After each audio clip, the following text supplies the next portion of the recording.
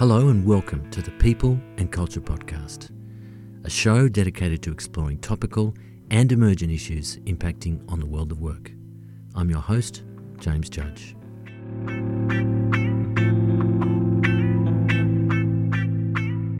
Joining me today from Adelaide on the People and Culture Podcast is Erma Ranieri. Erma is the South Australian Commissioner for Public Sector Employment. Erma, thanks for calling in. Oh, it's a pleasure. Thank you. Erma, if your LinkedIn profile is correct, you've been Commissioner since July 2014. I have. Which I think was when the office was created within the Department of Premier and Cabinet. Yes. No doubt there are statutory obligations associated with the position, but what do you see as your primary role as a Commissioner? Well, actually, I'll leave, I guess, the statutory bit aside because, there's a lot of reference to the role of the Commissioner in overseeing, I guess, the standards in the public sector through the Public Sector Act. But if I can sort of cast my reflections on what I believe a Commissioner should be doing, it's to really ensure that we are, the South Australian Government as the largest employer, is, as the Act says, an employer of choice. And not just to, I guess, use that term lightly, it's to actually say, what does sort of a modern workforce look like? Often those two words are not associated with public services or public sectors. I'm very passionate about the work that the public sector does. It does help, I guess, society and community, live better kind of together. And the only way you'll do that is when you have a workforce, and that's 104,000 strong people that really need to be connected to that community, know what service is about, and you've got to actually ensure that you treat them as a whole person rather than, they clock in and out, and sometimes the media doesn't sort of, it's not too kind to the public service, and I think it's important to harness the talent of all those people. And so the focus for a Commissioner should be is how well are we doing that, and what sort of programs should we have in place to continue to evolve as an employer of choice. So, look, I understand that the public sector is the largest employer in South Australia, and you conduct an annual State of the Sector report. In 2017, the focus was on the themes of innovation, flexibility and diversity. So I wanted to start with the first of these, and you talked about some how the media portrays the public sector, and it's probably safe to say that most people would think of the public sector as a follower rather than an early adopter. Is that a fair categorisation? I don't believe it is, actually. I know over the time in my career in the public sector, a lot of the changes that have occurred, I guess, around regulation, how we might go about positioning, I think, the partnerships between community and government, even introducing flexi time in the day, looking at sort of flexible work arrangements and how people reconcile work and life, our domestic violence leave, and what we do for employees to ensure that we get the best out of them. I'd have to say in my area, and we are talking about how you embrace sort of people and culture issues, is that I would say that we are on the forefront of innovation in those particular areas. So I think in some places we need to, stabilise, ensure the environment's right, ensure that, we're doing all the things that community and our citizens expect of us, law and order and the rest of it. But there is a very strong contingent in the government that kind of evolves and innovates in different ways in their particular field. Health in all policies, for instance, was a fantastic innovation of collaboration across many government agencies to ensure that we connected up a lot of our policy areas to ensure that sort of citizens and community considered the health and well-being of its citizens over the long term. So I think we are innovators. We tend not to talk about it. We also get criticised as being risk averse, and I want to talk a bit about our 90-day projects and how we tackle some of those changes. And what my experience is, public servants in particular have got great ideas. They do want to make changes. They've had those ideas. It's actually about culture and whether they have permission to do that or whether they somehow fear that if they did something differently, that it, in fact, would have a detrimental effect on them. So it's about how you untap that talent, but there's a lot of it. So those 90-day projects was something I wanted to ask you about today, and I know that that's been done to, better engage with the community and to improve productivity. That 90 days sounds awfully ambitious. Have all the projects to date found that time frame achievable? I think that the way I need to frame the 90 days, public sector work is actually quite complex. And I think unless you are sort of doing something quite, with a start and end date, it's actually very difficult to package something up from beginning to end in 90 days. But what you can do is actually take a complex problem. I call them sort of wicked challenges that the public sector has. Often it requires a number of agencies to come together. And the challenge for the 90-day projects is how do you go about thinking about, firstly, the problem you're trying to solve? So basically, instead of us sort of saying, well, we think the community needs this bit of regulation or we need this change, rather than saying, well, we think that this is the issue, but maybe we should ask those people that we're serving to be part of the decision-making as to whether this is the correct approach. The 90 days is to actually try and move it to some other point. So it could be, to take an example, criteria-led discharge was one of our very first 90-day projects. That's nurses discharging patients from hospitals rather than doctors. Now, they'd been working on the concept of that for many years, and that is to understand what, how a patient presents and what are the next steps to actually get them released from hospital. So the thinking had happened for many years beforehand. The issue was basically we couldn't implement it because we had perceptions of industrial problems. Doctors may not like it. Will there be risks if patients left at this particular time? So it was really the last bit of it where, they wanted to implement this, that they got stuck because it really relied on the collaboration of the ambulance drivers, of the doctors, of the unions and the rest of it. And what we did in 90 days was got all those people in the room and said, look, we've tested this as an idea or a policy. How can we make this work? And we did. We piloted. And I think that's the key, is that we kind of said, look, if it's not going to work, let's fail fast and go back and tweak it or not do it or whatever. But surprisingly, I think there's about 80 of them that we've done so far. Most have had some sort of outcome. Might not be the outcome we intended when we started, but we've moved it along a bit further. And some have had some huge successes in reducing red tape, in ideas, in basically government getting out of the way. So it's not necessarily all projects are 90 days, but it's a good way of actually accelerating something, and then basically saying, well, these days people are calling it, well, should we put a 90-day lens on them? And often I hear people say, we don't need 90 days, we need 30, or we could do it in a week. So it was more around the culture and how people collaborated and the journey we went on rather than the outcomes, but we got some great outcomes at the end as well. Partly, I think what I'm hearing is that it's a way to give permission to groups who would traditionally be siloed in terms of their profession or their department to work in a more collaborative fashion. Is that a big thrust of how they work? Huge. It was exactly why we wanted to start doing them. And I think that the biggest barrier in the public sector to innovation, I believe, is that innovation does not happen in isolation. Like, it can't happen in one place. We deal with complex issues, and those complex issues require,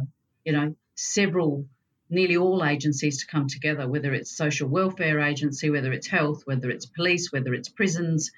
All of those people have touch points for our most vulnerable citizens. And if I can take the multi-agency protection service, which was basically bringing police and health and education together to look at domestic violence and, when there was a report from the police and whether people presented in any other part of the public service. The biggest barrier here was, firstly, they weren't sitting together because they were in individual agencies, and the other bit was about data.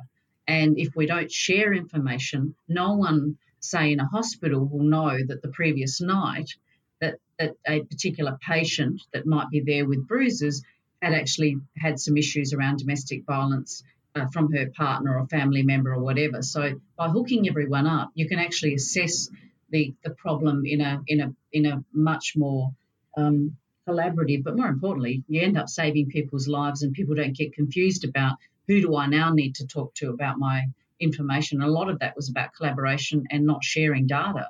And we're very data rich in the public sector. We've got a lot of information that can help us make some, I guess, policy decisions that might avoid some of the issues that our sort of citizens have in the first place. And that's still going, and it's an amazing outcome. So thinking about that particular project, is it the case that you take people out of an organisation? How does it work in practice?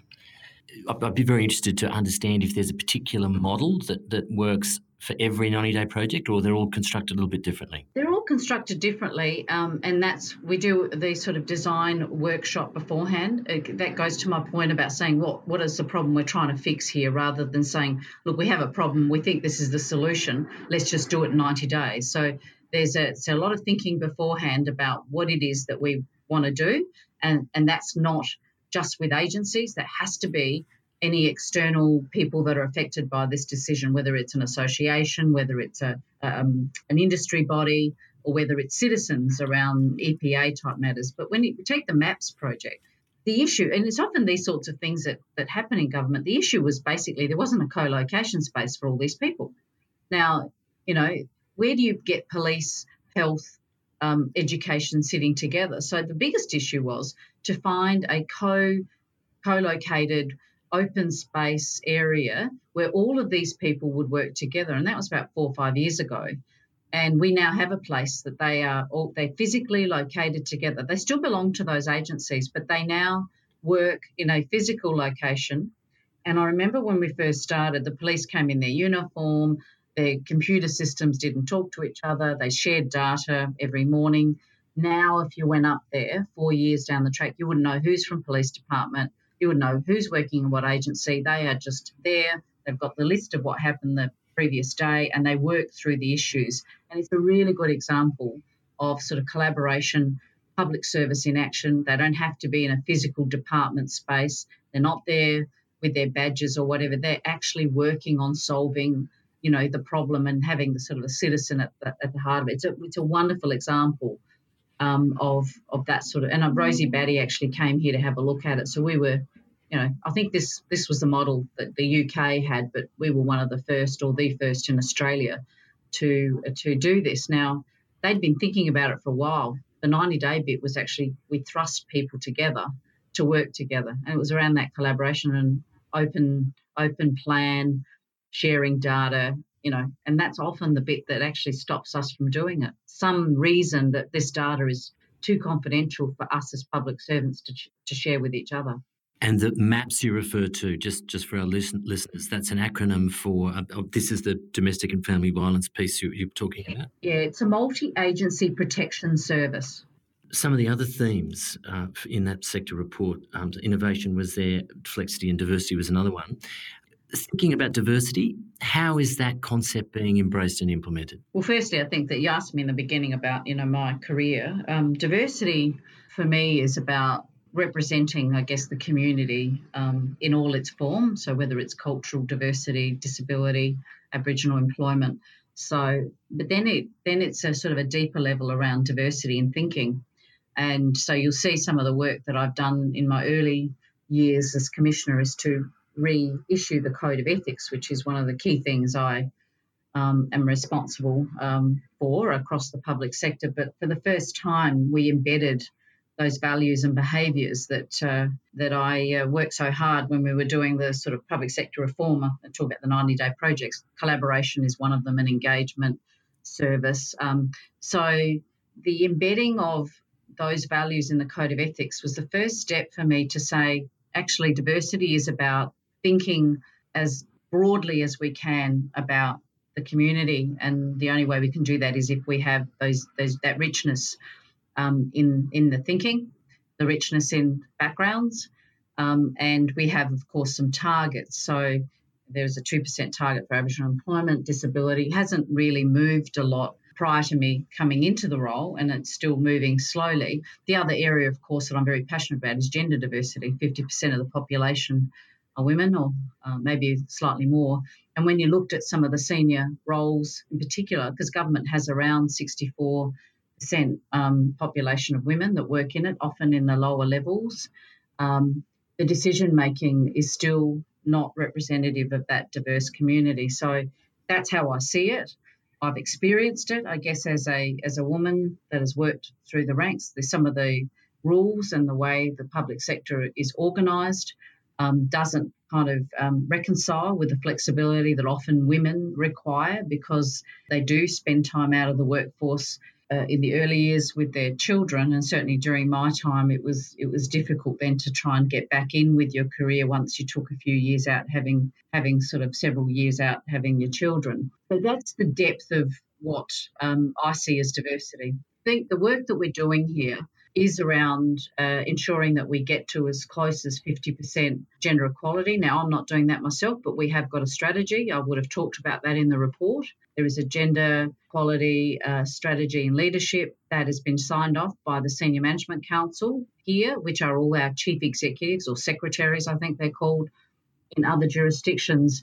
And within that, we're tackling, issues around unconscious bias, how we might describe senior roles, sponsoring programs, mentoring programs. I've announced my own mentoring program. I'm mentoring 10 women across the public sector. Aboriginal employment is up, so we're nearly at 48% for the women in executive roles. Aboriginal employment is creeping up to 2%, but that's about trying to deal with all the sort of systemic issues. So there are very few leaders, Aboriginal leaders. We now have a frontline leadership program for Aboriginal people. We've launched our Leadership Academy.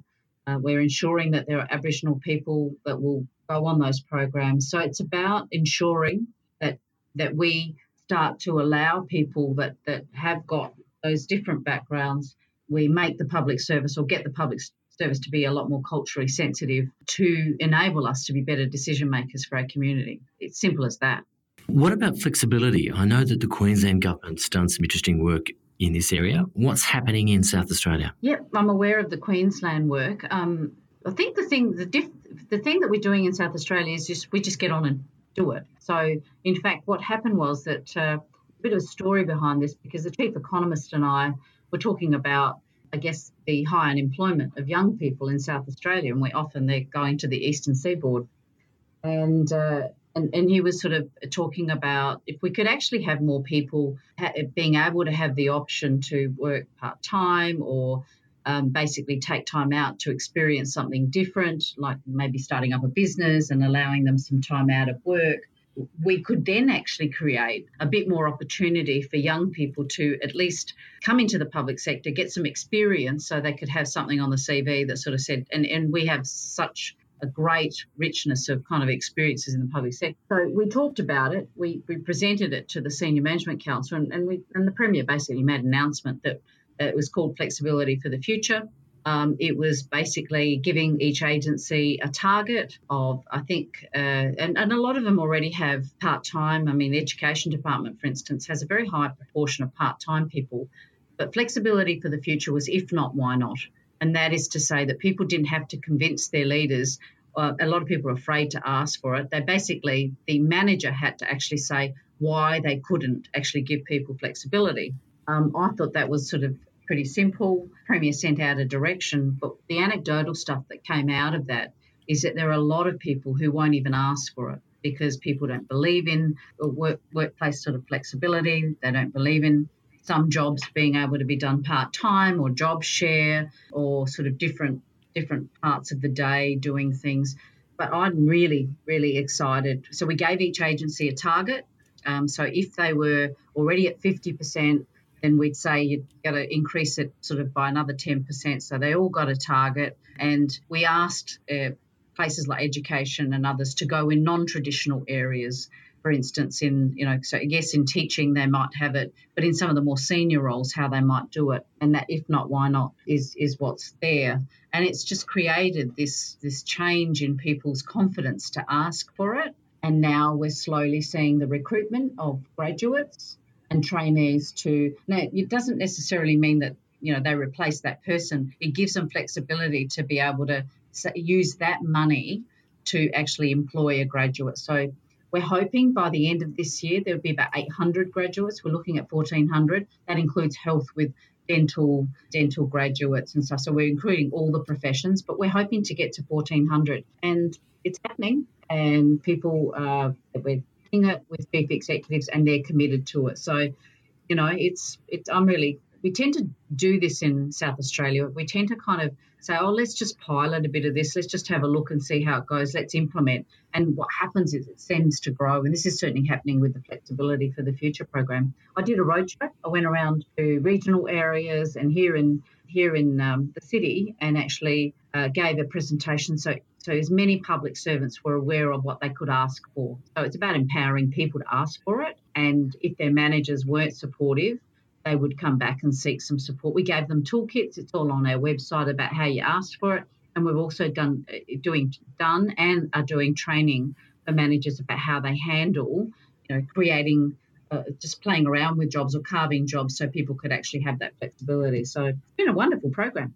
So it's empowering staff to be able to ask those questions, targeting new recruits, graduate programs, and also, I guess, changing the onus in terms of how managers think about flexibility. Yep, and there's been lots of stories about, people have come to me and anecdotally talked about leaders who would never support flexible work arrangements, and there's been some really enlightening stories, but some that haven't been so good. And that's just because a particular leader has a view that they don't believe in part-time employment, basically. And if people are trying to reconcile a very sick parent, or it's not just about children, it's about people wanting to volunteer. It's helping someone, a friend, or maybe with a terminal illness. And some of the stories I've heard about the lack of support in that area, I think it's just been an eye-opener for me, but it has empowered individuals to ask for it. And in fact, someone did say to me when they did ask for it, they went along with the announcement around Flexibility for the Future and the Premier's direction and said, well, actually, I think you need to tell me why I can't do this. So I think that it's helping shift culture. These things take a while, but I'm really proud of the fact that that's the sort of thing that will make us an employer of choice. Okay, I wanted to go back to some of your other roles which you had prior to becoming the Commissioner, and looking at your CV, I can see there that you've had a series of different roles in the public sector and a few stints consulting. What do you think's been the most challenging role that you've had? I think my most challenging role, this one's pretty challenging, I have to say, but I think the reason why I wouldn't pick this one is that when I was kind of in the middle management level and I was working at a university here, I'd say that was the most challenging, mainly because I actually always been quite innovative in what I want to do that helps build culture in organisations. I think there was the appetite at the highest level at the university. However, I think that when you aren't at a very senior level, and as a woman, I felt that those ideas either frightened people or threatened, and I found it really difficult being, I guess, stopped and not supported as a leader or as someone who had ideas, and to the point where my voice wasn't heard. So the most challenging role, without sort of speaking about the role itself, has been the one where I believe that what we could have done would have great outcomes for the organisation. But personally, I wasn't allowed, that wasn't, I guess, supported. In fact, I wasn't respected. So I have to say, when I didn't have a leader that actually allowed me to flourish, and a leader that perhaps where they don't lead with sort of trust and a level of professionalism and sort of open thought, is probably, and I've had a few of those in my time, and I think they're the worst experiences for me, because you just don't feel, especially if you're lacking confidence, if you've come out of having children and a family, trying to reinstate yourself into the workforce, it becomes very difficult to believe in yourself when others don't believe that your voice is worthy of actually doing things. And I think that I'm not very, I've built skills, but I'm the same person doing this role, but I have a much stronger voice. But they're the experiences that also I think make you a lot stronger. And actually, I have a very strong level of resilience, and I think it's those experiences that help you build that resilience as you go forward. But it's not always easy doing the things that I do. I think people always talk about sort of soft skills. This is the hardest thing to do. It is a challenge every day to kind of make sure that people are working with the right sort of attitude and allowing people to be their best. And when I wasn't allowed to be my best was probably my worst experiences.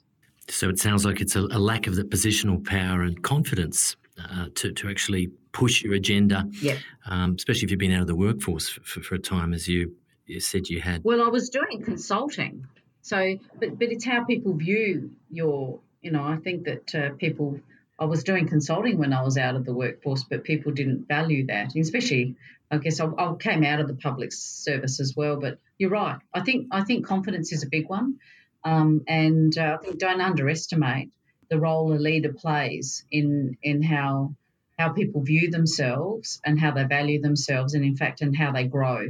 And it makes a massive difference if people are out, and the outcomes are it's the untapped potential of doing that I think people don't realise, or the opposite, where people go, that's it, I'm just going to clock in and out because I don't feel like I'm being valued here, nor not even in my work, but not as a human being. Yeah, I guess that's a really interesting point. And you talked about soft skills. I often think that soft skills is a misnomer. People think of hard skills as engineering or and soft skills as these other intangible competencies that you're supposed to have. My view is that it's those things. I think we're talking a lot about that in our leadership academy, as probably many other jurisdictions are. If you don't address those issues, it will be the Achilles heel of any organisation. If you don't have people aligned, you're not clear about what you're expecting them to do, and more importantly, you're not nurturing them to actually be their best. Not only will you not get those outcomes, but you will people become quite demoralised and they're not growing as individuals. And look, innovation only comes from those people actually believing that you actually will give them the freedom to actually do it differently. And I think you won't believe the sort of outcomes. I think 90 days were about actually people just believing in themselves and having a go and having the permission.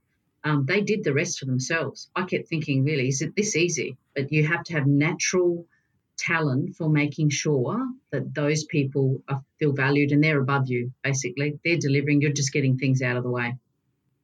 Okay, so looking ahead at 2018 and maybe to 2020, how do you think the public sector might change, whether it's specific jobs or the way work is conducted or outcomes delivered? Have you got any views on that? Look, I do. Firstly, I think that we're gonna need people to do certain things. I think they will be value add jobs. I know that we've been talking a lot in the public. I mean, everyone's been talking about the future of work and what will happen to workers. I think there's one element is what can we do with the data we have? What can we do to, I guess, deliver services quickly? I mean, there's one element here which is you go online, you try and remove as much red tape as you can, get citizens involved in the discussion about how they'd like to serve themselves, or they'll do it themselves anyway. So I think there's an element of public service work that whether we like it or not, our community will serve themselves differently anyway, whether they Google the doctor or whether they, won't step into our services SA centres because they're going to just do everything online. And it might not be the public service that does it. So there's that element to it. There's an element to those predictive, I talked about data, but how we can use everything that we've got to predict, I guess, crime or predict health outcomes for people and the rest of it. So I think whether it's artificial intelligence or whatever, it's how do we use that information to actually provide it, serve it. I'd like to see a lot more of our information up online so we don't have to waste our time looking things up. People can serve themselves on that. The work itself, certainly I'm hoping that I could have done myself out of a job, but I just keep feeling busier.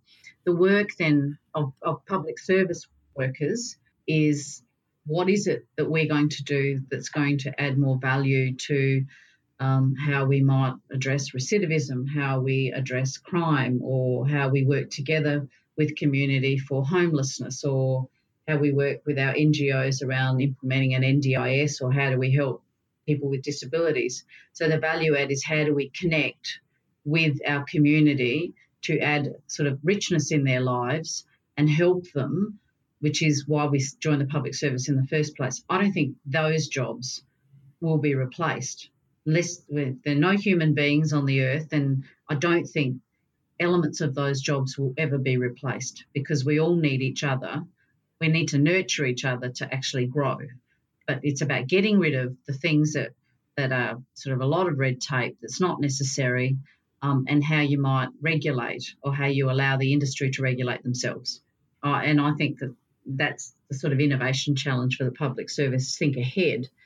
But I think it's going to happen to us anyway. Even if we can't think of it, we're going to turn around and actually say, well, I don't think that's adding any more value. We can go and do something else. But I think we always need that human element. And certainly I would expect that community would want it. I don't like getting into a debate about the size of the public service, though. Like, people talk about how many you should have per capita. If it's a really great humming public service and people are getting what they want, then the size shouldn't matter. Erma, thanks for joining us today on the People and Culture podcast and telling us a little bit about what's been happening in the South Australian public sector. Thanks, it's been great, James. I've been talking to Erma Ranieri, the South Australian Commissioner for Public Sector Employment. To find out more about the South Australian Office of the Public Sector and the Commissioner, visit publicsector.sa.gov.au. You've been listening to the People and Culture podcast with me, James Judge. If you found the show useful, or you think a friend or colleague would be interested, please feel free to share on social media.